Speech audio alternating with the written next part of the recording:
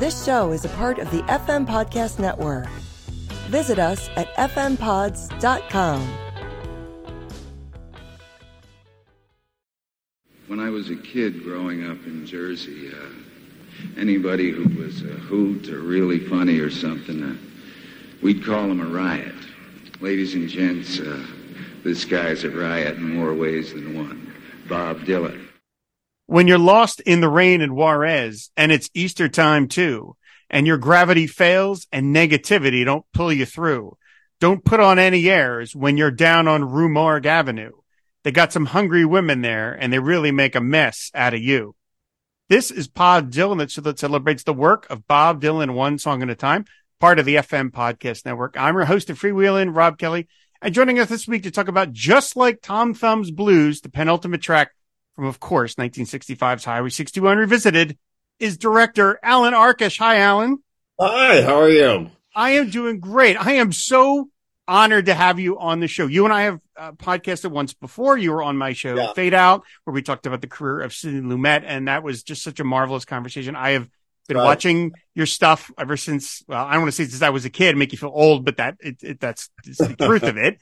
And, you know, you were a Bob Dylan fan for a long time. That's something that I learned from watching your films, and we'll get to that in a moment. But of course, you've also done Trailers from Hell commentaries on some of Bob Dylan's stuff, and we'll talk about that a little bit too. But so before we get to the song, like I just mentioned, let's start at the beginning. How did you become a fan of Bob in the first place? Okay, so do you offhand know what year? It must have been 62 or 3 that Blowing in the Wind was a hit for Peter, Paul, and Mary? 63. 63. So that was my introduction to Bob Dylan.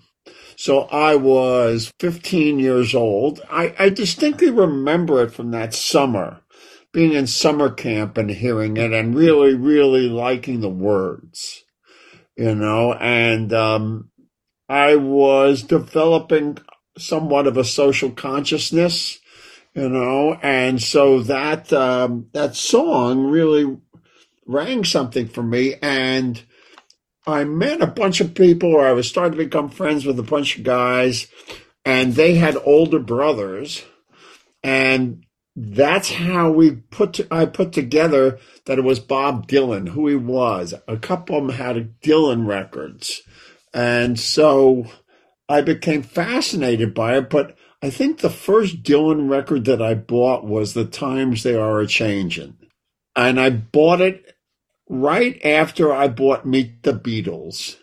I don't know if that, works out time-wise, but that's what it was. And then a friend of mine had Freewheelin', and Freewheelin's cover just really, for, the romanticism of that cover and those songs. So I would play Times Are A-Changin' for Righteous Indignation, and then Freewheelin' for its emo qualities, and we used to go around, instead of saying see you tomorrow, whatever, we'd say fare thee well, just like it's in the song and so forth. So that was my high school fascination with Dylan, and really loving the music. And then I read that he was going to be at Forest Hills Tennis Stadium to play. I had not seen him, and I don't think I actually had seen a rock and roll concert, in the sense I had seen these Murray the K shows where people would lip sync along, and so we got tickets to see Dylan at Forest Hills Tennis Stadium, and I think that's August of 65. Wow. And we spent $5 for a ticket and thought, for that money, we're going to be sitting on the stage. And so it was 4 of us, and we took the subway, and we get there, and we're in the bleachers, of Forest Hills. And there was 2 influences on me musically. Now, remember, this is before there was any rock press. So there was no such thing as rock press. I don't think newspapers wrote any reviews that I remember of Bob Dylan, although that's not true because that's how Dylan got reviewed. And he got his Columbia contract, that writer. Right. Robert Shelton, I believe, is the one that really put him on the map or helped put him on the map. So I listened to Murray the K, who was the local rock and roll DJ a lot, and he was pretty cool. And he followed as music grew. So he played doo-wop music, then he played California Beach Boys, and then he was the fifth Beatle. Right. So that was his, so he was always ahead of the curve on that. So I listened to him a lot, and I also listened to this folk show called the Jerry White Folk Show, which was on Tuesday nights, I think, and in the summer they broadcast live from Palisades Amusement Park, and I lived about 2 miles or a mile and a half from Palisades Amusement Park. So we would walk there or hitchhike there. Now, Palisades Amusement Park was a blue-collar amusement park on the top, in Fort Lee, New Jersey, on the top of the Palisades.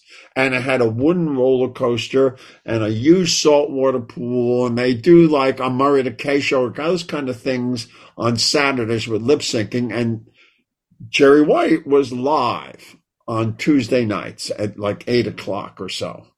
And it cost $0.25 to get in unless you had a coupon from a Superman comic. Oh, I remember those, yeah. Yes, that's the place. And there's a song called Down at Palisades Park by Freddie Cannon, which the Ramones covered. And then it was 15 cents. And so we saw Jerry would be there, and here's who we saw there. Richie Havens, Dave Van Ronk, the Simon sisters, which was Carly Simon and her sister, Jesse Colin Young, who the second time he played there, he brought an amplifier, and we were all shocked. And because he became the Youngbloods. Patrick Sky, whoever was in the West Village folk scene, probably picked up 30, 40, 50 bucks. They'd all get in a car, come out and play at Palisades. And so we go to see Bob Dylan, and the intro to Bob Dylan is Jerry White, and so all is right with the world. And he does his intro and Dylan plays. And I mean, this is the second concert. It's the first concert after Dylan went electric at Newport. Wow. Right? So I don't think we knew. No, we did not know that he had played electric instruments. There would be no way to know, because there was no place that would write about it yet. It might be in a folk magazine, but we're only talking 2 weeks earlier. And so he played it, and there was not a great reaction to Desolation Row, and I don't know why. So that was the material he was playing, and I think people were restless and upset that he wasn't playing more of the protest music. So we were, folk music and the purest of folk music, and the distance that Bob Dylan took us from how folk music originally was presented and played was enormous and happened quicker. Remember, the folk music, there was no new songs. They all came out of that book of folk music, and it was okay to change the lyrics and so forth and adjust them, but it wasn't like there was people writing a lot of folk songs. Right. And so when he started doing that and writing protest songs, it was okay. But when he sang Mr. Tambourine Man and so forth, and the last album that was out before that concert was Bringing It All Back Home, right? It was not sitting well with people, that he was veering away from his old stuff, that constant thing. And he was going into areas which had never been done with folk music. I mean, another side of Bob Dylan was treated with mixed results because it was love songs and the imagery. So, Yeah. but it went okay for the first half, and then he said, "I'll be right back." And I guess none of us really noticed that there was amplifiers on the stage. And who comes out? They come out and they start to plug in these amps, and who comes out in a bright red suit to introduce them is Murray the K.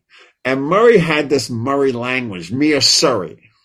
And he goes, "Hey, everybody, we got the hippest man in the world, and he's gonna rock you. Dia Zabi, Dia Zillin." And it's like, what? And they launched into Maggie's Farm, I think. I'm guessing because it was that. And they played, and the audience got really upset. And there was immediate reaction, and there was booing. And during an electric version of Ain't Me, Babe, during the no, no, no, the members of the audience were shouting no, no, no. And people were trying to run and get on the stage and stop him. I don't know what they were thinking. So it was, it didn't go well. And I got to say that me and my friends, we were all about to enter our senior year of high school. We're confused by the event, and this reaction. We'd never been. This is my first electric rock concert. How many could there have been before this? Unless I saw Chuck Berry or something. And the reaction was everywhere around you. And then at a certain point, Dylan says, "This song is for all of you out there who are booing." I don't know if he said booing, but it was clear for the people who didn't like what was going on. And he plays, "Something's happening here, and you don't know what it is, Mr. Jones." Mm-hmm.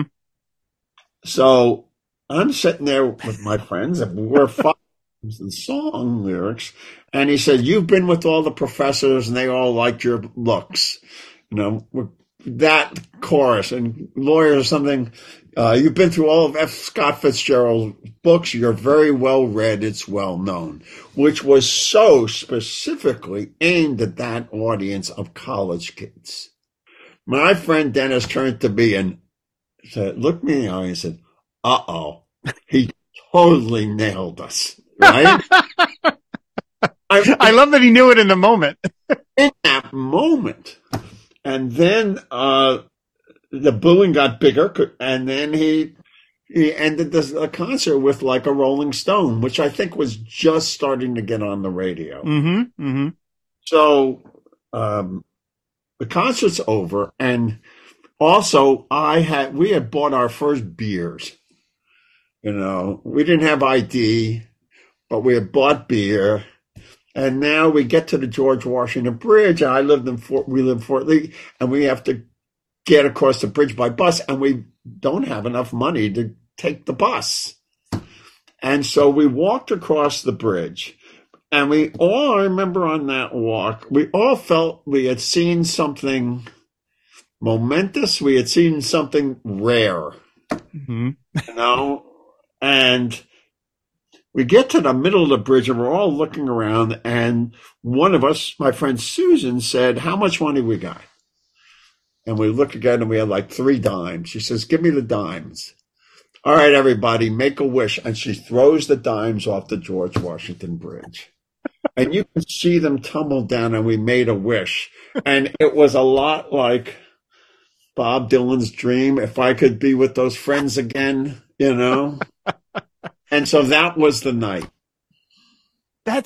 Your life is such a movie, Alan. I mean, that's like a movie scene, what you just described. I know how to tell a story. I mean, that's just unbelievable. So, okay, I have the set list for that night in front of me. Do? Yes, because it's on BobDylan.com.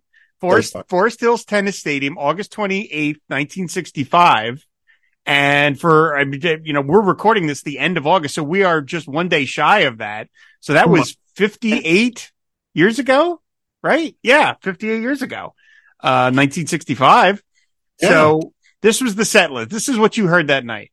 Okay. She Belongs to Me, To Ramona, Gates of Eden, Love Minus Zero, No Limit, Desolation Row, It's Over Now, Baby. It's All Over Now, Baby Blue. Mr. Tambourine Man, Tombstone Blues. I Don't Believe You. She Acts Like We Never Have Met. From a Buick 6, Just Like Tom Thumb's Blues. Maggie's Farm. It Ain't Me, Babe. Ballad of a Thin Man, and Like a Rolling Stone.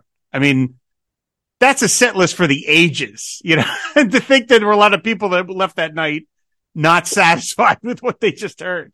Out where the split was into electric. Okay. What was the song after Desolation Row? It's All Over Now, Baby Blue. I'm going to bet that, Tambourine Man was probably the last acoustic one. And then he comes out and does Tombstone Blues. Cause I can't imagine Tombstone Blues was done by himself acoustically. That makes sense. Wow. What a set list. Oh, and the band. Yeah. Robbie Robertson. Mm-hmm. Al Cooper. Was Levon Helm the drummer that night? I don't know. I don't know. I know that he set out. So there was some changes there because they were little, the lineup still changed a little bit. So, I mean, but your reaction was, what did you think of it? Did you like it? Or were you as bewildered as your friends? Like, I don't know what we just heard. Pulled along by all these people booing. So there was a sense of confusion, you know, and we all took music very, very seriously. And Dylan was taken the most serious of all. I mean, when Dylan had a new record, well, I remember when John Wesley Harding came out. Right. Okay. And it's like cryptic tales, you know, cryptic stories. And every night there was a WBAI, which was listener-sponsored radio in New York area. And is what college kids listen to. There was an all-night show with Bob Fass, and people would call in, and we discussed endlessly the meaning of each of these songs. You know, it was part and parcel. What did these songs mean? Mm-hmm. And the other aspect of this was, I'm going to say maybe 2-3 months later, I am in this class, world history class. And on a Sunday, I open up the New York Times, which I read, and there's a full page ad against the war in Vietnam, which is something I hadn't really considered, you know. And I look who's took out the ad, and it's Pete Seeger, Joan Baez, Bob Dylan, all those people, and they're against the war in Vietnam. You know, it wasn't something I had thought about. Mm-hmm. And it was before the Tet Offensive and all this. And it just really rocked me. And sometime right around then, it says, this is the power of what the music could do then. Okay. I'm in history class, and my history teacher, his name is let's leave his name out, Mr. Kelly, and he is an ex-Marine. And he's also the basketball coach. And we had a great basketball team, and we had a bunch of players in the class. And he says, I think we should have a class debate about Vietnam. Wow. You know, he was pretty clear how much he hated the people against the war in Vietnam. And so, who wants to be for the war in Vietnam? Raise your hands, you know. And most of the class, I would say almost everyone, stuck their hands up, especially the guys on the basketball team. Right. You know? And then he said, who wants to take the side against the war? And I remember thinking of that ad and thinking of all the Dylan songs that were, you know, Times Are Changing and all of that. And I stuck my hand up, and he looked at me and goes, oh, Arkish, figures. How did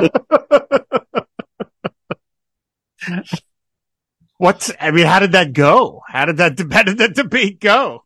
Okay, so you know what's going on in the South right now with libraries not having certain books? Yeah. That's the way it was at Fort Lee High School. Okay? I don't think there was one book by an African American in the library. I think there might have been 2 books by women. Okay? Mm. And many of the books that I would try to take out, I was told were banned, you know, and I'm talking about Invisible Man, Ralph Ellison, Go Tell It on the Mountain, Catcher in the Rye, all of that. So I go to the school library, and they have nothing on Vietnam specifically. They just have the magazines that were coming out then. And I had previously been going into the Greenwich Village to buy the books that I couldn't get in the library, like Saul Bellows Herzog and, The Naked and the Dead. So I go to this bookstore in Greenwich Village and say, do you have anything about Vietnam? Expecting the same kind of, and they had a whole section about it. And so I asked and got information, and got the first time I ever bought the Village Voice and The Realist by Paul Krasner's little newspaper that Jerry Rubin and all those people were in all the time, and studied up on Vietnam, and it was nothing like what I knew. Mm-hmm. And when the debate starts, it's like kind of me against the football team, the basketball team, and those people. And all they had done is read Time and Newsweek, mm-hmm. the domino theory and all this stuff. And because no one else wanted to be my team, I kind of had, I think, two cheerleaders and, people who were not that focused on it. So I can't wait. And when I started explaining that this was not the first time, that the French had taken it over and so forth, and talked about the assassinations in Vietnam, and I started talking about, for the wrap-up, I started talking about napalm, and what we were doing to the people there and how they didn't want us there. It's their country, and Mr. Kelly started asking me questions. He got really pissed. And then the whole class was supposed to vote who won the debate. And I clearly won, but no one was going to go against me. Oh, yeah, they voted. I won. And then I remember looking over at Coach Kelly, and he looked at me like a sniper. And, here's the topper. Here's the Dylan tie-in. Oh, my God, I almost forgot this. So the best player on the high school team's name was Bob Hutton. He was a great player. And Bob and I were friends.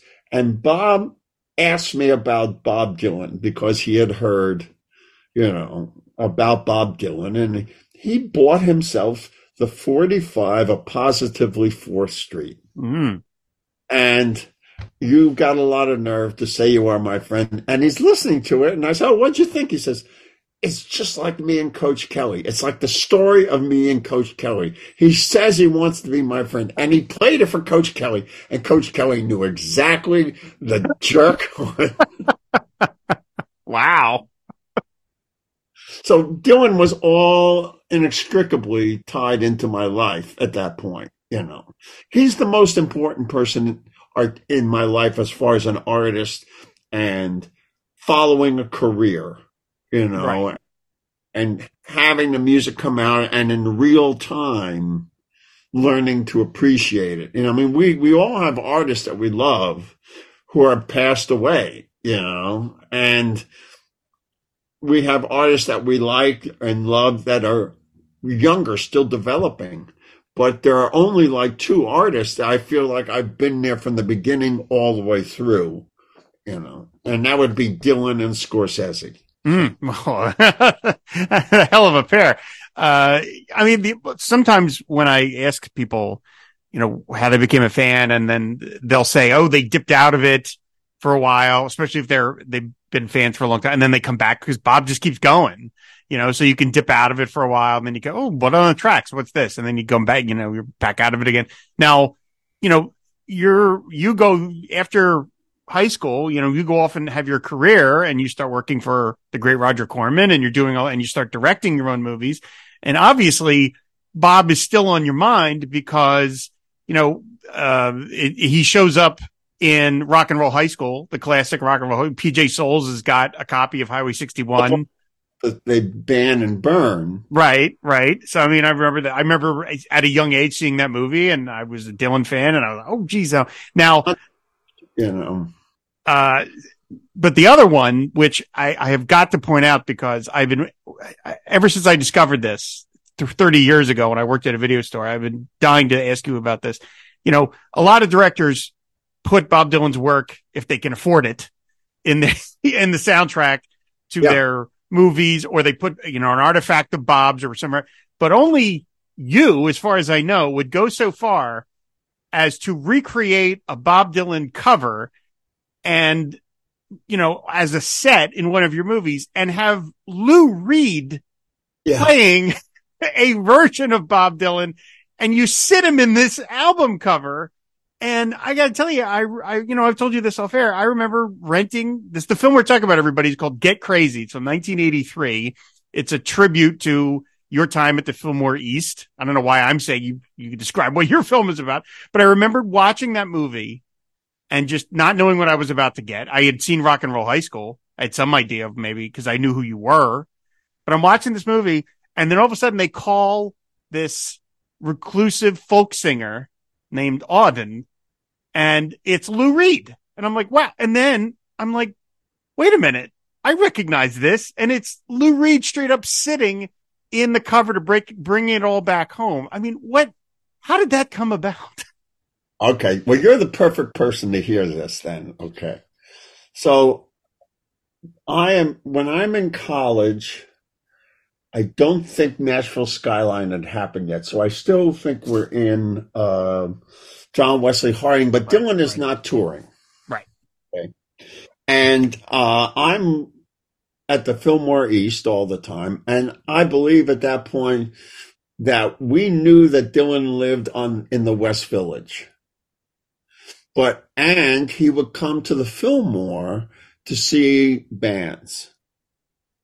And it was always like top secret. Don't say a word that Dylan's coming, that kind of thing, And I definitely remember him coming to see Mad Dogs and Englishmen, because Leon Russell then saluted him from the stage.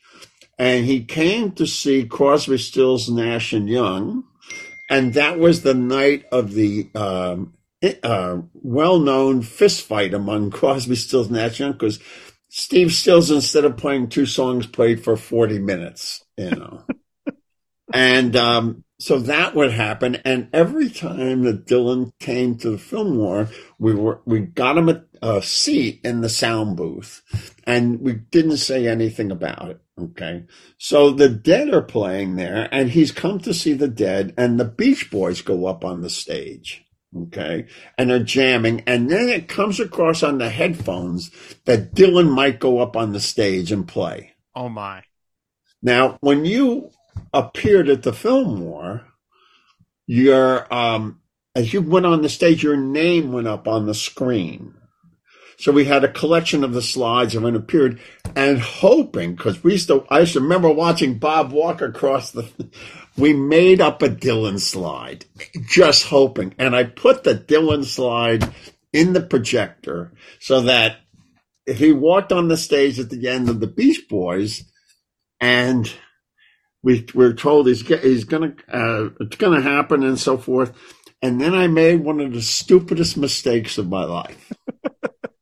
As the Beach Boys finished, I thought, I didn't remember that the Beach Boys slide was not in there, and I raised it up, and on comes Bob Dylan. Oh, no.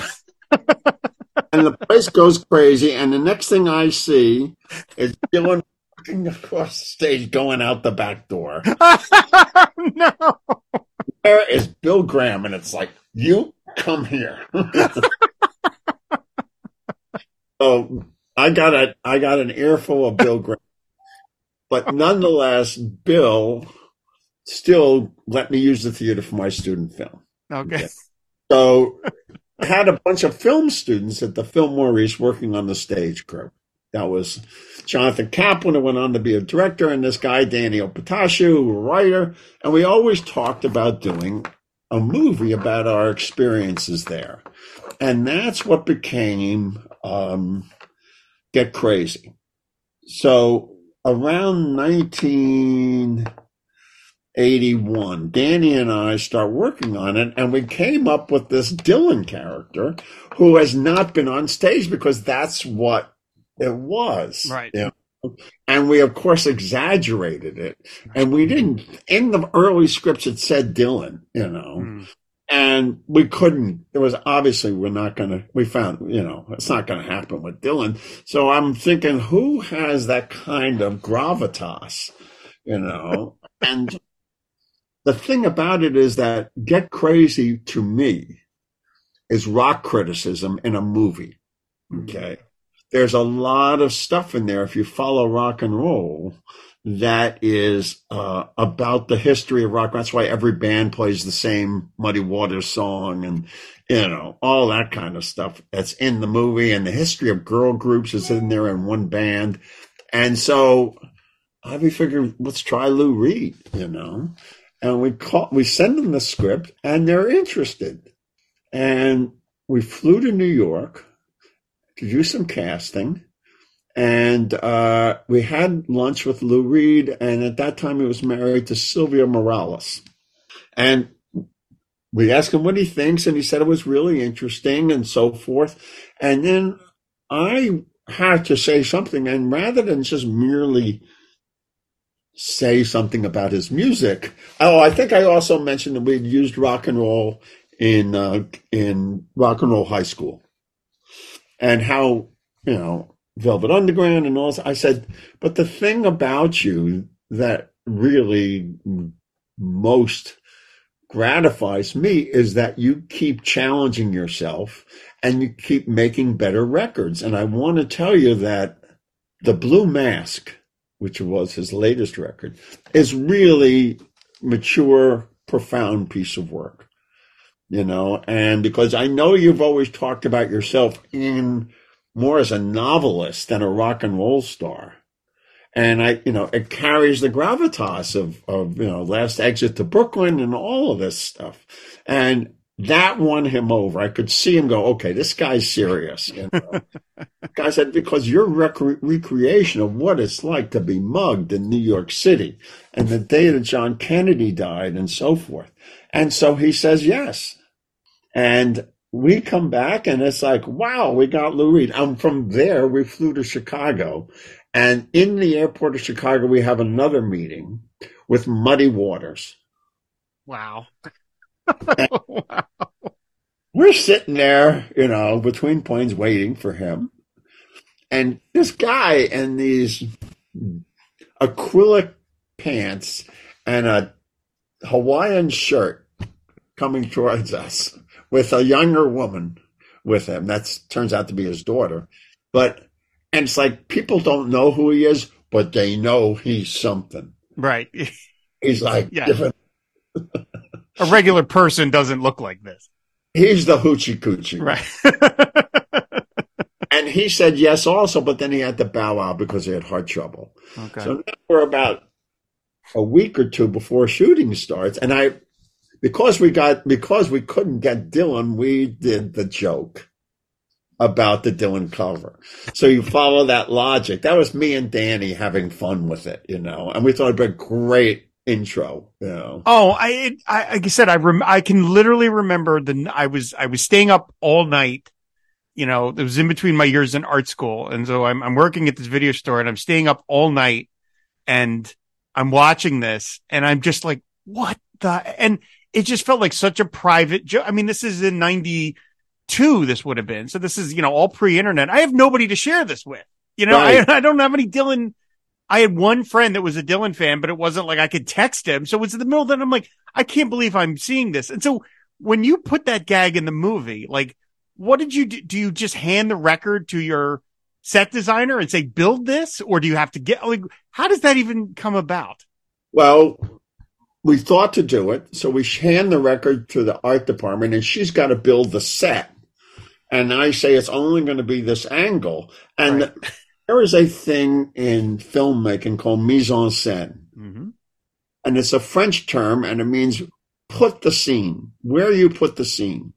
And that means how you dress the set, what the camera angle is, makes the written word more powerful and makes it a movie. So this was, if I may say so, one of my best examples ever I've done of mise en scène, because I am drawing a direct line to those who know what's going on and saying, Auden, hence W.H. Auden, mm-hmm. and Dylan Thomas, are connected, and that's why we did it. And so, but the phone rings 2 weeks before shooting, and I don't know who it is. It's early in the morning. My wife picks it up and she says, covers her hand, and she goes, "Honey, it's Lou Reed." She says, and he sounds really pissed. Mm. So I take the phone. He had done the classic mistake that actors do, and he's not even professional. He had only read his dialogue. Oh. Not read descriptions. And when he read that, he was really pissed off, and I explained to him the connection. And there was a couple of sentences in there about him being covered in cobwebs because he had not left the apartment. Right. And he said, "I'm not doing the cobwebs." And it basically told us we had 2 days to shoot him, and that was it. And so that he came out to LA, and I really wanted to make sure he and I got along, And so I took my boombox out of my office and put it in his trailer. And knowing about him from interviews, I made a mixtape for him of the kind of jazz he had mentioned in interviews that he liked. And so I give him the tape and everything, and he's doing the total Lou Reed, that one's not that good. Oh, this is good. And he's basically reviewing the tape. And Sylvia stops and goes, "Lou, he spent 2 hours making a tape for you, and you're saying you should have picked the third cut on the Ornette Coleman record?" That's kind of what it was like. So, there's more Lou Reed stuff on the Get Crazy extras. Yes. Oh, I've seen it. And again, for anyone who hasn't seen the movie, go check it out. You can get it. There's a wonderful Blu-ray of it. The final scene with Lou just playing a song is one of the, I would put my top 10 favorite endings to a movie ever. Just the way it, you have the movie, as it befits the title, is craziness for 92 minutes. It's like a Mad Magazine come to life of just things in the corner and this gag over here. And, oh, look, there's 4 people doing this and all of this stuff. And then it just stops with this marvelous solo Lou Reed performance. And you just put the camera on him and there's one person watching him. And it's really beautiful. It's really touching and heartfelt. Not the whole movie is that way, but it's after all of this craziness, you have this, you just kind of distill it down. And it's wonderful to see Lou Reed just sit there and play this My Little Sister song. It's gorgeous. Behind the scenes stories, which are not going to tell everyone everything. This, when we're talking about Dylan, it's in the extras. We did a separate film of the extras. And if you go to my YouTube channel, there's a whole other extra that we didn't want to get into a rights problem. That is everybody in the movie who's Malcolm McDowell and Danny Stern talking about their first rock and roll concert and what they thought when they first saw the Beatles and what their favorite records are. And Howard Kaylan is a scream in it. And so there's a lot more stuff in there. All right. Well, everybody check that out. Like I said, if you haven't seen Get Crazy, give it a view. It's really a really fun movie. And just as a Dylan fan, you will just so appreciate. Oh, by the way, did you have to audition a bunch of women to be Sally Grossman, or is it just somebody you knew that that's close enough because she doesn't ever say anything? Someone from casting gave us pictures of extras. That's kind of how we do it, Okay. Can you hold a cigarette in a kind of jaunty way? Good enough. Yeah. But on my YouTube page, there's a lot of my rock videos and a lot of my rock criticism that I've done. There's a thing about my 10 favorite albums, and there's every single trailer from Hell that I've done. So love them. I'm just such a mega fan of Trailers from Hell. I literally check it, the YouTube, the Trailers from Hell YouTube channel, I think every third day to see if you guys have posted a new one. And if you have, I watch it immediately. I'm such a nerd for these things. So, well, Joe's been very generous in allowing me to go way off topic. And, you've seen my 15-minute review of No Direction Home. Yeah. They're like little film classes. Like I said, I mean, for anyone who's doesn't familiar with Trailers from Hell, it's a website where all these esteemed people from the world of cinema, directors, writers, producers, all these different people do commentary tracks over trailers to a particular movie. And it's generally, most people, the length of the video is the length of the trailer. So it's, if it's, the trailer's 2 minutes, the video's 2 minutes. But Alan's are, they're like, you queue up the No Direction Home trailer, which we all know is like about 1:45. But the video from Alan is like 11 minutes. And he's like, what? Okay. And so there's this 10 minutes of preamble setting the stage, and you're pulling out your Blu-rays and your DVDs from your collection. And then you get to the trailer. Like I said, they're like little film schools. They're really, they're yeah. I did another one like that. Obviously a big one like that for, the Grateful Dead, movie and so forth. So. Oh, it's just, I love it. So, okay. I got to get Just Like Thompson's Blues, because I could be talking to you about movies all day. So, we kind of went over what songs you wanted to talk about, and obviously there was like a million to pick from, and I was like, we'll just kind of find one to hang our hat on through this show. So I am curious as to why, of all the songs to pick from, because they said you could do anything from the catalog, why this one? Now my personal history with this song is, this is my favorite track off of Highway 61. I would argue Like a Rolling Stone is probably his greatest song. Maybe if you want to, rank them like that. Desolation Row is probably a greater achievement in songcraft. But right. if someone said, what's your personal favorite, it's this one.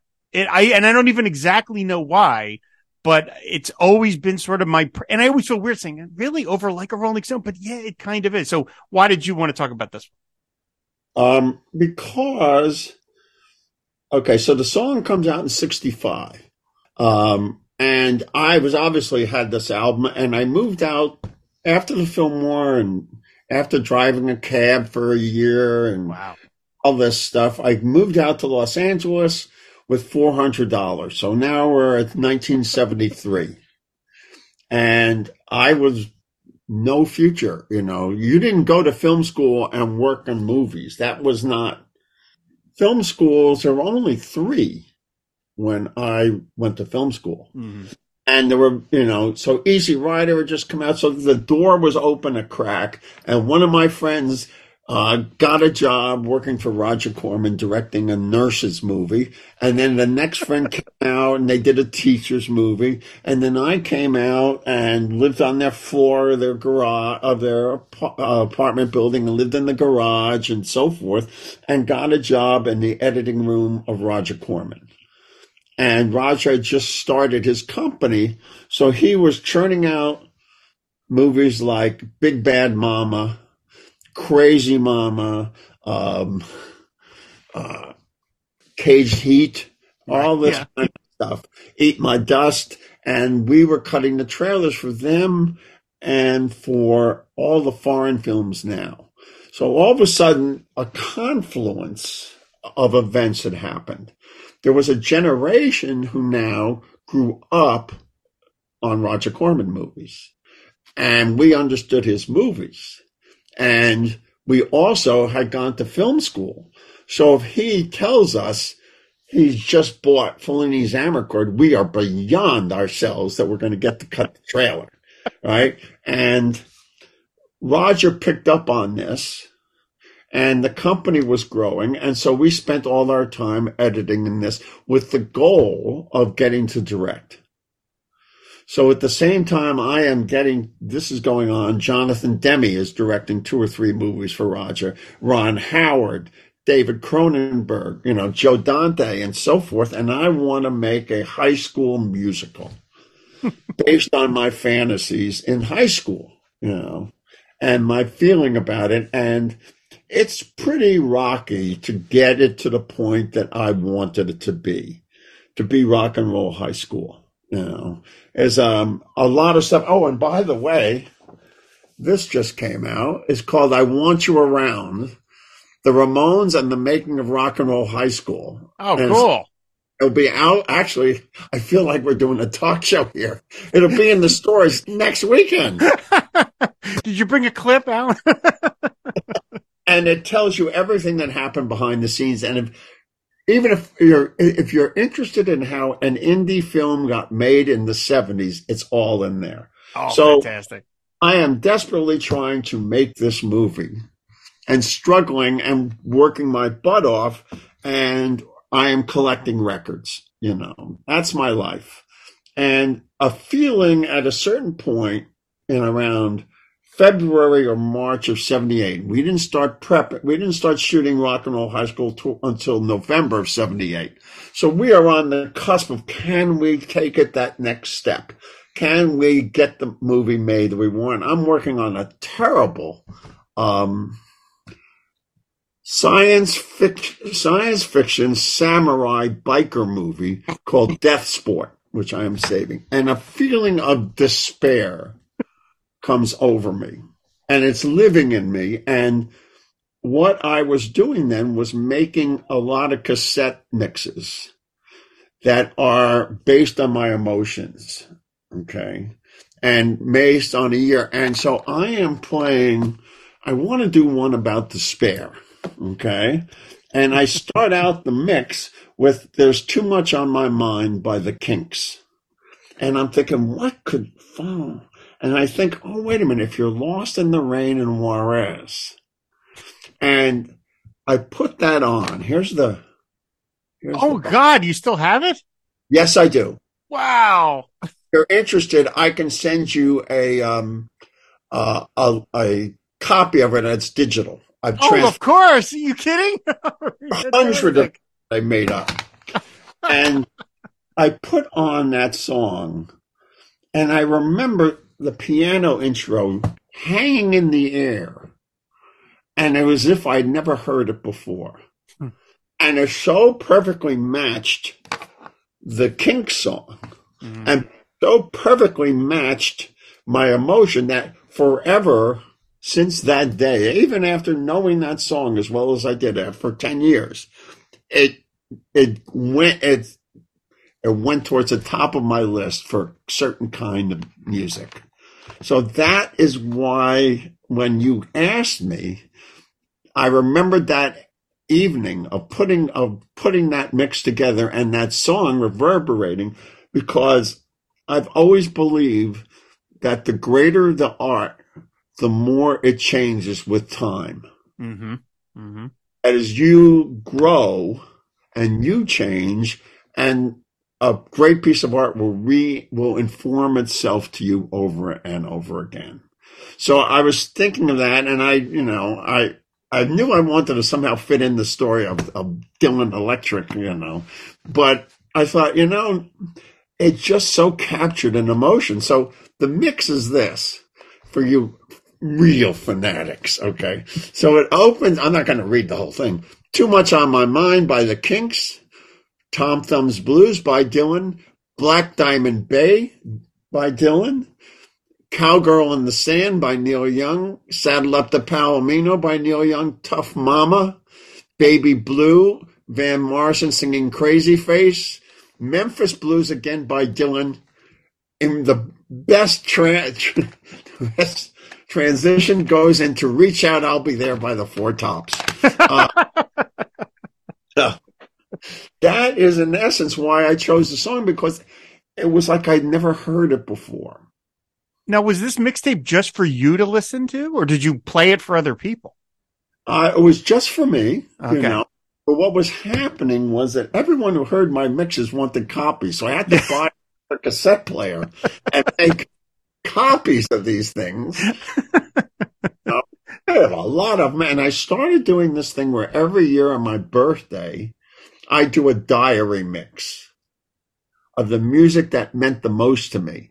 And that part is really eclectic, and trying to make it have the ins and outs to make sense to and flow musically. It's also, I have made 400 movies and TV shows. Okay. Mm-hmm. I have received more notes about what I do than any human being should. Okay. One of the reasons I stopped directing, I just couldn't take the notes anymore. Oh, man. And look, I did a lot of stuff that I am proud of and is really close to what I wanted to do. And I've done stuff that's exactly what I want to, and I've done stuff that was ruined. These mixes, I don't give a shit what anybody thinks. Right. Pure expression. If I want to play, do a mix called Louder Than Any Table Saw,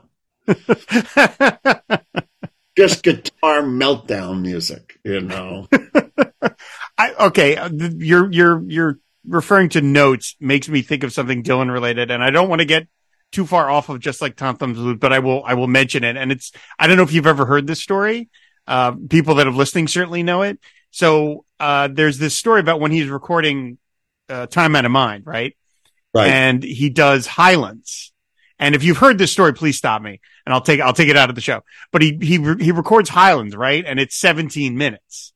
Yeah. And he records Highlands, and supposedly while he's in the studio, some record flunky from, I guess, Columbia goes up to him and says, "Do you have a short version of that?" Oh! And Bob's answer was, "That is the short version," which is actually perfect answer. But imagine Bob Dylan in 1997, and you're giving him notes, basically, about his songs. It's like the famous John Ford story. John Ford's shooting this Western for Fox. Okay. Great John Ford. And he's fallen behind, what their schedule should be.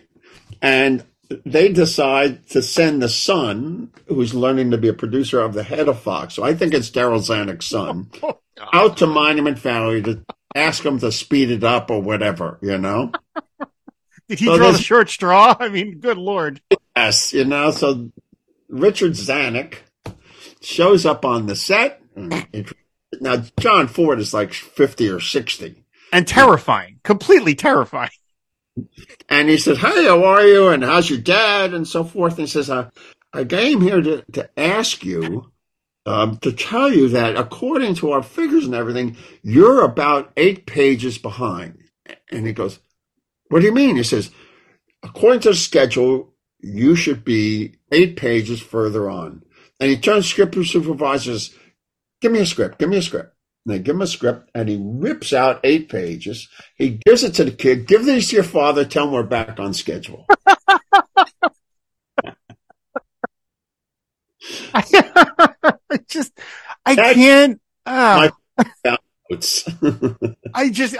just can't wrap my head around the idea of, Bob Dylan at that stage in his career. He's Bob Dylan in 1997, and you're giving him notes about what song he should be doing. I mean, just crazy.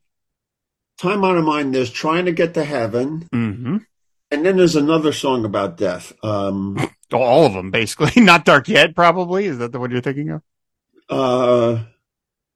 Is Trying to Get Them Before They Close the Door. Oh, it's Getting Dark, yeah. Yeah, Not Dark Yet. Yeah, that's it. Yep. And I'm doing Crossing Jordan, which was an NBC show. Right. And we end every episode with a song or a piece of music that summed up the drama. And we were doing this one where the main characters are at a cemetery looking at the grave of the mother. And we thought this Peter Gabriel song, and we didn't get it. So now we're trying to find another song, and I suggest Not Dark Yet, the Dylan song. Mm-hmm. And our music supervisor looks at me from NBC like, "You're never going to get that." I said, "Dylan is so hard." And so we call up, and Dylan's person says, "I think he's going to say yes, because in spite of the fact that album is a success, no one has ever licensed a song from that record." Wow. And we put it in, and Dylan sees it afterwards, and word gets back, any song we ever want to use, except you can't use Blowing in the Wind or some of those, he will let us have. Wow. But here's the topper. So we are always at war with NBC over our songs. They only want us to use new songs, right? And if we use the song ironically, they never got it. Word gets to someone calls up the music supervisor at NBC, and they say, "We represent Madonna. And Madonna really likes Crossing Jordan and the way they use the songs. Wow. So she's perfectly willing to let you have a Madonna song if the same people use it. And all of a sudden, it's like, we can have any piece of music we want. So the hippest soundtrack on television is Crossing Jordan. Like, where instead of buying the songs, we chose the songs to record. And that album was produced by T-Bone Burnett. Wow. So if you can find the soundtrack album, it's got great stuff. And it's got, anyway, it's got a song from Blood on the Tracks, and it's done by Emmylou Harris. Oh my goodness. Wow. That sounds amazing. Jeez. Yeah, really good. It's really good. So, wow. Okay. Wow. So, okay. I didn't mean to get us off of just like Tom Thumb's Blues. So you said it's the second track, right, on this mixtape that you make. Yeah. And one of the things I love about this song is that it's this wonderful tension of that the lyrics are so, as you mentioned, like they're so downbeat and they're full of ennui, of like desperation and just somebody at their rope, kind of at the end of their rope. And yet the music, that piano that comes in is so bright and carries you forward, and you find yourself singing along with it all the time, even though it's such a, the goddess of gloom, it's got just such a it's so, my life is so heavy. And yet the song is just so fun to listen and sing along to. I went back to my collection and I found some of the collections of the outtakes, and I played them this morning. And it isn't until after take 13 that the electric piano starts to come forward. Right. There, but the tone setting isn't there. And it's that jaunty tone setting that gives you the tension in the song that puts it over the top. It's also really interesting that the song has no chorus. Mm-hmm. And Dylan doesn't always do a chorus. That song, I've Been in Mississippi Too Long. Yeah. I think he says that only twice in the whole song. Mm-hmm. It's fascinating. And there's lines. When you're lost in the rain in Juarez and it's Easter time too, and your gravity fails, negativity don't pull you through. It is such a loaded verse, and kind of, if you're in a feeling of despair, that kind of sums you up. Your gravity's failed and negativity doesn't pull you through.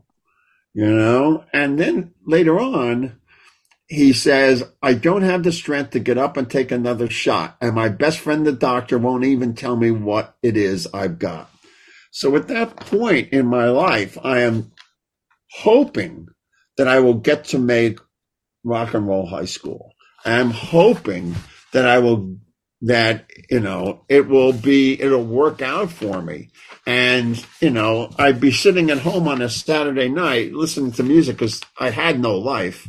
And these words just spoke out to me. I started out on Burgundy, but soon hit the harder stuff.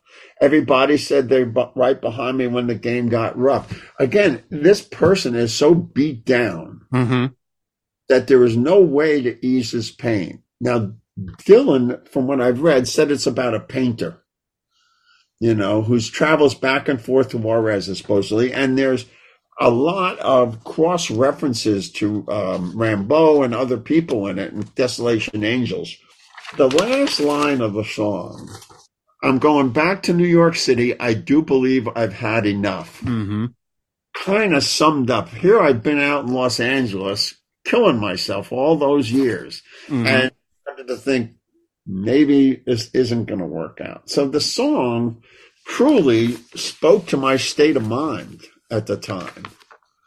And there's references to Arthur Rimbaud's Bohemian Life, Desolation Angels by Kerouac, Under the Volcano. I mean, went back and did a lot of research on this kind of stuff. He recorded it. This is amazing. He recorded it the same day. So on this one day, he recorded Just Like Tom Thumb's Blues, Ballad of a Thin Man, Highway 61 Revisited, and Queen Jane Approximately, all on one day. And according to the notes I found, he did the most takes on Tom Thumb Blues. He did 16 takes. Which is, for him, that's a lot. He generally would bail after all. He would just get sick of it and move on. But that's why when they were doing like a Rolling Stone, and they hadn't even gotten to play it all the way through by take 6 or 7, everyone was hoping, this is a great song, we got to get it. Yeah. Before he gets bored, and the one that we have is take 8.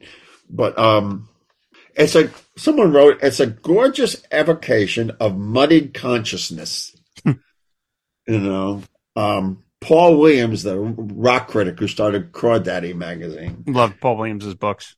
Yes, exactly. And, you got Bloomfield on guitar, Al Cooper he's the one who plays that thing that sounds like, it's a horn or something. That's that tinkly, that's that piano sounding thing that's so jaunty in its tone setting. Oh, it's like a great juke joint that you've entered, And the great Paul Griffin is on piano, and his great contribution on piano, one of the ones I love, is on Sooner or Later, One of Us Must Know. That's his incredible piano playing. Harvey Brooks on bass and Bobby Gregg on drums. There was actually 2 drummers. Sam Lay from Butterfield started the session, and then he stepped out, and Bobby Gregg finished it. That's for the total insider knowledge of it. One of the things I noticed when listening to the alternate takes, like you were just talking about, is like the language of this song is pretty tight. Like it doesn't change that much from version to version. I think he knew what he wanted, and he kept it. I mean, it was the tune, except for one change was where I noticed that there's earlier versions where in the final verse where he says, everybody stand behind me when the game got rough. The initial line is, it was all a laugh. There was nobody there even to call my bluff. And then when you get to the later versions, he changes it to, but the joke was on me. And I realized like he's learning even in these small increments, like how to find a better phrase. Yeah. The joke on me is just a more powerful turn of phrase than it was all a laugh. It was all a laugh as a kind of, okay, it's all right. It could be benign a little, but the joke being on you is, it invokes that feeling of like, oh man, like this, and it's like, yeah, he's learning that. Just that one line change does so much. And that's where he's tightening it up, and he's making it like a million times better. Did you also notice how he would drop certain words or add one word in between to find the inner life of the song, to feel the rhythm of his vocal. And I mean that in a very subtle way, to match the intention of the lyric. And as you're listening and you know the song as well as we do, it seems wrong all of a sudden. And then next time you hear it, he would have added the word the. Mm-hmm. Make something track better. Mm-hmm. And I think that when you listen to More Blood, More Tracks, that box set, mm-hmm. It's the songs are all worked out, but his exploration of them is particularly interesting. Whereas on this box of, that period of time when he did 3 magnificent records, they're really being figured out. He's writing them as he's playing them. I noticed when other people have covered this song, like when they get to the line about, I get to get up and take another shot, and my best friend, my doctor, often people will sing, and my best friend, the doctor. Yeah. And he always sings my doctor, which again it doesn't seem like that big of a change, but you think about it, no, it is, because the doctor is a little removed. It's a little distance, but my doctor is like, oh, he's talking about his personal doctor. And it just, again, it evokes something very different than just calling it the doctor. This sort of, and person. Our version that we're talking about at Full of Despair is decidedly different from the one he recorded live. Mm-hmm. Months later, which is full of anguish. The live version that's available is very anguished and howling and so forth. I also like Neil Young's version Because again, Neil, my daughters used to call Neil Young the sad man. And then when they saw live stuff of him, they called him the scary, sweaty guy. Fair. Sure.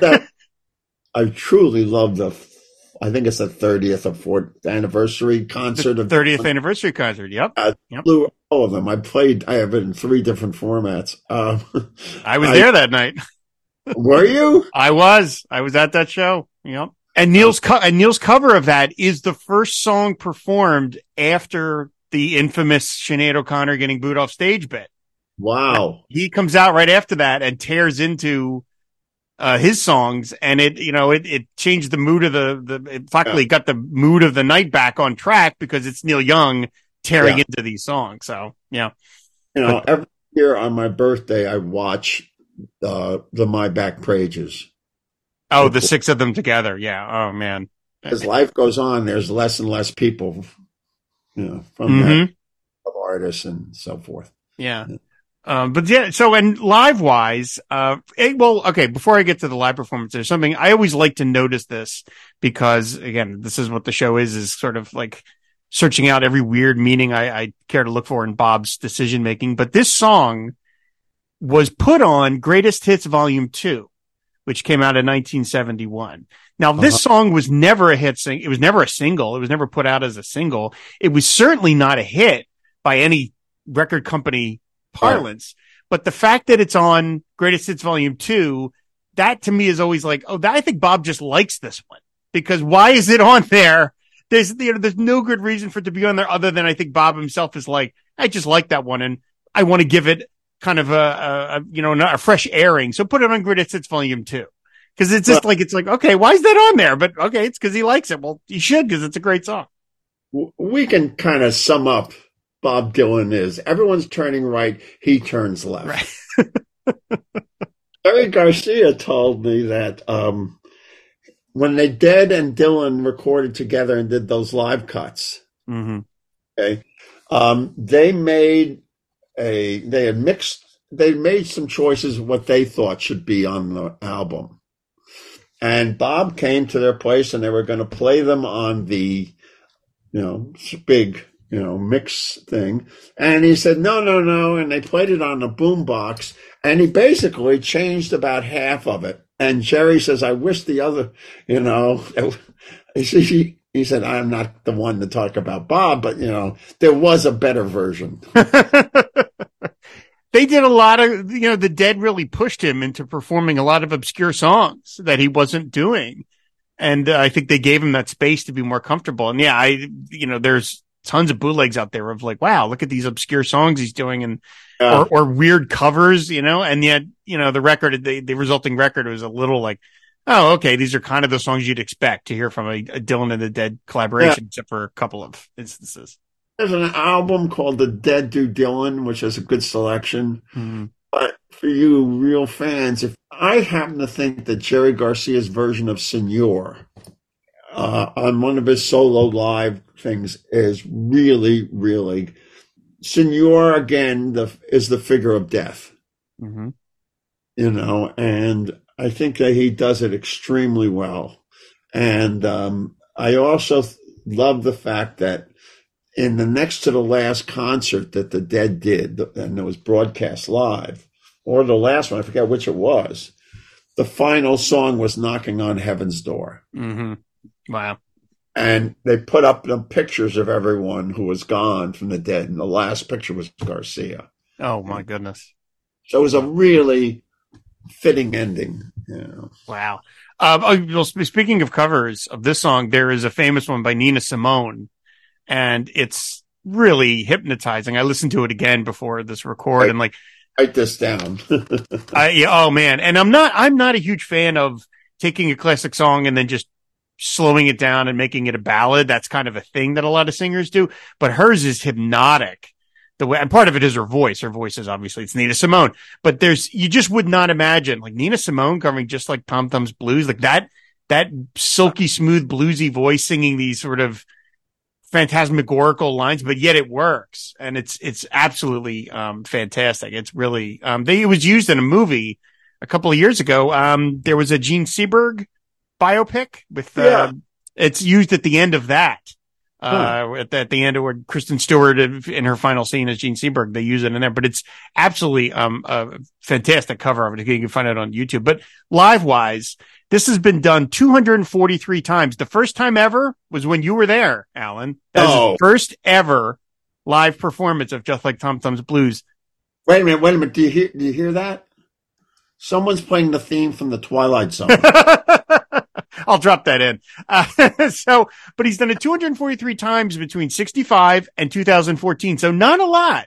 It's, over the course of 50 years of performing, that is not a lot of times. And that's a shame because I think this is just an absolutely terrific song. I never tire of it every time I listen to it. And I hear that piano come in. I know. Oh my God. This is so fun to listen to. It's so beautifully mixed, Another Dylan song that people cover, and I think that they get a lot out of the song, is Every Grain of Sand. Oh, yes. One of the great. There are a lot of singers who have a gospel root feel to them. And when they cover it, it really, it brings out the feeling of that song in a lot of different ways. Have you heard the version that Bob does on Shadow Kingdom? Because he does this on Shadow Kingdom. Shadow Kingdom, fantastic. I love it. I love that version. It's completely different. It doesn't have that electric piano, and yet it works. When was Shadow Kingdom recorded? 2021, I think. I don't exactly know. It's shrouded in mystery, as is typical for Bob, but something like that. How come his voice is so good on it?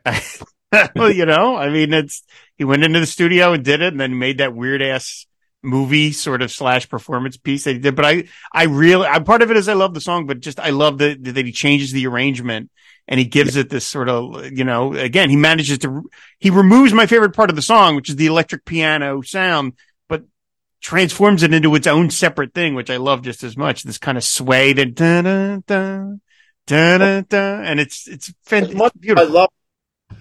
Sometimes I'll go see the concert and go, well, that version didn't work for me, but I love that he tries anything. But on this one, there's so much more to hear in the songs. The one, Darkness at the Edge of Noon, Carols, even the Silvers, that one, the way he leaves those silences between the lines, and the songs seem to come alive again. And I thought, was this recorded in an alternate universe 30 years ago?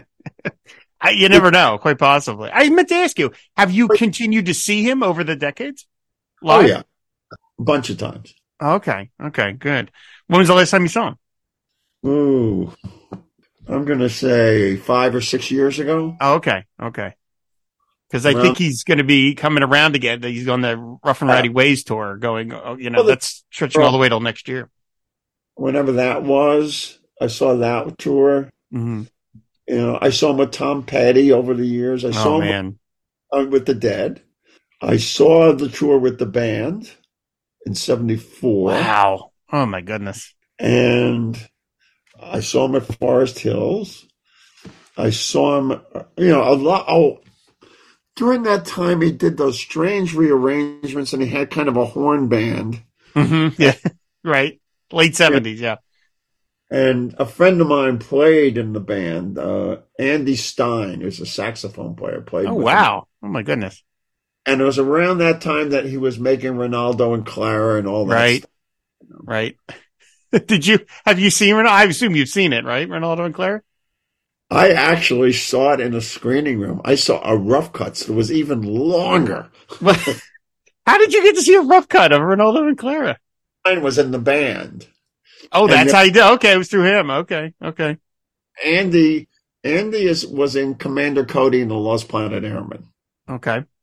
And Commander Cody and Lost Planet Airmen are in Hollywood Boulevard, my first movie that I co-directed with Joe Dante. Mm-hmm. Truckin' and Fuckin'.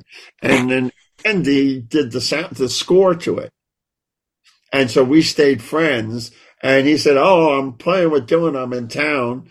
And then he had rehearsed, and then he says, we're supposed to go to dinner, and he says, look, I've heard we were invited to the screening. When the boss says come to the screening, you go to the screening. I said, yeah, we'll have dinner afterwards. How long could it be? The joke was on you in that case. Yeah, there was nobody even there. I love Joker Man. I love that song. I feel like that should have been the pull quote on the poster with how long could it be? Alan Arkish, Ronaldo and Clara. Fantastic.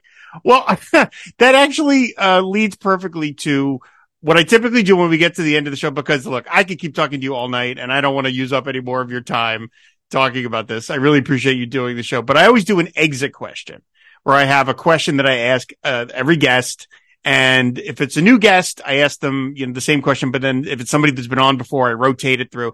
And there's a question that I have that I don't get to ask that much, but it's perfect for you.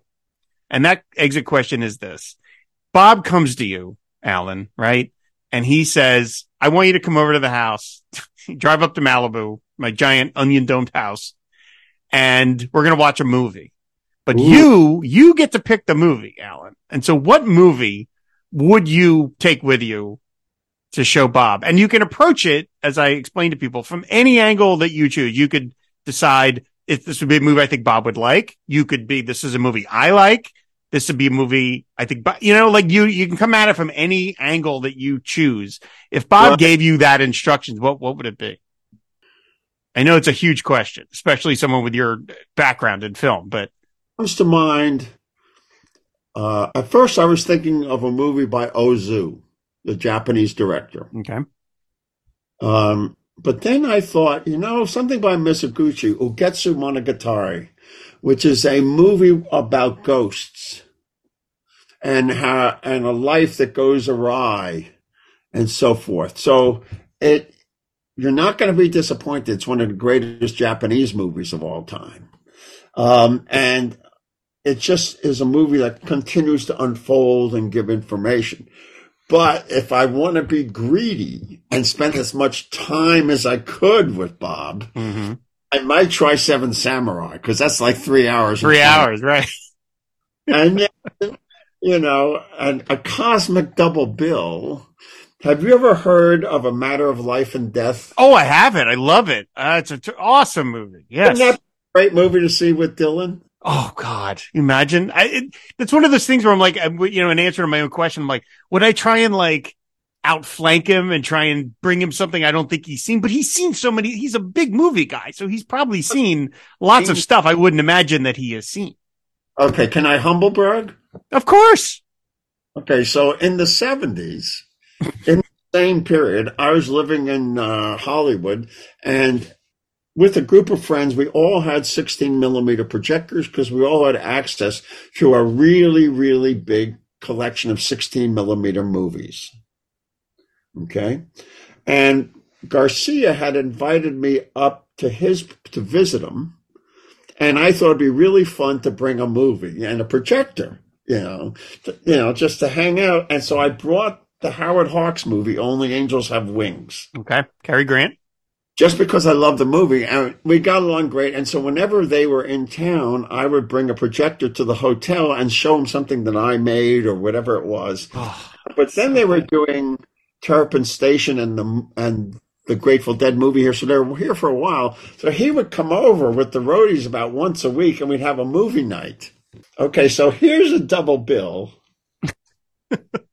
that we watched together. Okay.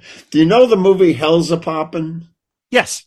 The one that constantly breaks the third wall and, the fourth wall. It's kind of an insane movie based on a Broadway review. Double bill, Hell's a Poppin', and Fellini's 8.5. And I will leave you with that to contemplate, watching that with Garcia and the roadies. Smoke Grateful Dead weed. Oh man, yeah. I've never seen Hell's a Poppin', so I've heard of it, but I can't even wrap my head around that. Get it on Amazon. Okay. And just so to connect, let's tie all the pieces together. Get Crazy was originally called Hell's a Rockin'. Oh. And Hell's a Rockin's Ace and Insanity was the inspiration for Get Crazy. Okay. Oh, man. Oh. I'm sort of sorry now. It wasn't called that. That's a fantastic title. Hell's a Rockin'? It's perfect. Yeah. Well, I don't. Yeah. And the earlier version was I don't want to say this one. It was when it was closer to reality and it was more about our life experiences. It was a different script and somewhat better script. So. Gotcha. So, well, yeah, anybody, if you haven't seen Get Crazy, check it out. If you haven't seen any of Alan's movies, please go check them out. And Alan, again, I'm just so honored that I would get to talk to you. Again, I've been seeing your movies for a long time, and I loved our episode of Fade Out Together where we got to talk about Sidney Lumet. And once I then discovered, I could guess that you were a Dylan fan from, again, the stuff in Get Crazy and the stuff in Rock and Roll High School. But then when you started doing the commentaries on Trailers from Hell on Bob's movies, I was like, and you're showing all the records. I'm like, oh man, I've got to talk to Alan about Bob Dylan. So I consider it my responsibility to do. I mean, I did the Last Waltz one, and I did one, the Iggy Pop, the one about Iggy and the Stooges that came out. Give Me Danger and the Velvet Underground movie. So that's my responsibility on that channel. They're so fun. Those commentaries. And I said, highly recommend everybody check them out. So again, Alan, thank you once again, man. I so appreciate that I get a chance to talk to you. And this was so fun. So thank you really so much for doing this. Okay. Thank you. So, of course, everybody, if you want to find the show over on Twitter, just go to pod_Dylan. You can find it over in Blue Sky. And if you want to subscribe to Pod Dylan and support the show, I'd really appreciate it. Just go to fmpods.com. So that's going to do it. Thanks everybody for listening, and we will see you later. Bye. I know, you don't believe in the magic anymore. You think it's all the same from backstage. Well, tonight you're going to witness a Max Wolf miracle. Auden's return to the Saturn. Auden? Max, no one's seen Auden in 6 years. He hasn't even been out of his apartment. He's not coming here tonight, Max. How can he refuse? Max Wolf is calling him from his deathbed. Hello? Auden? Who? Auden, metaphysical folk singer. I can't believe it. You know, that's the first time I ever had. Invented the 70s. Dropped by 6 record companies. That was the first concert I ever went to. Antisocial recluse. That's you. Oh, yeah, hi.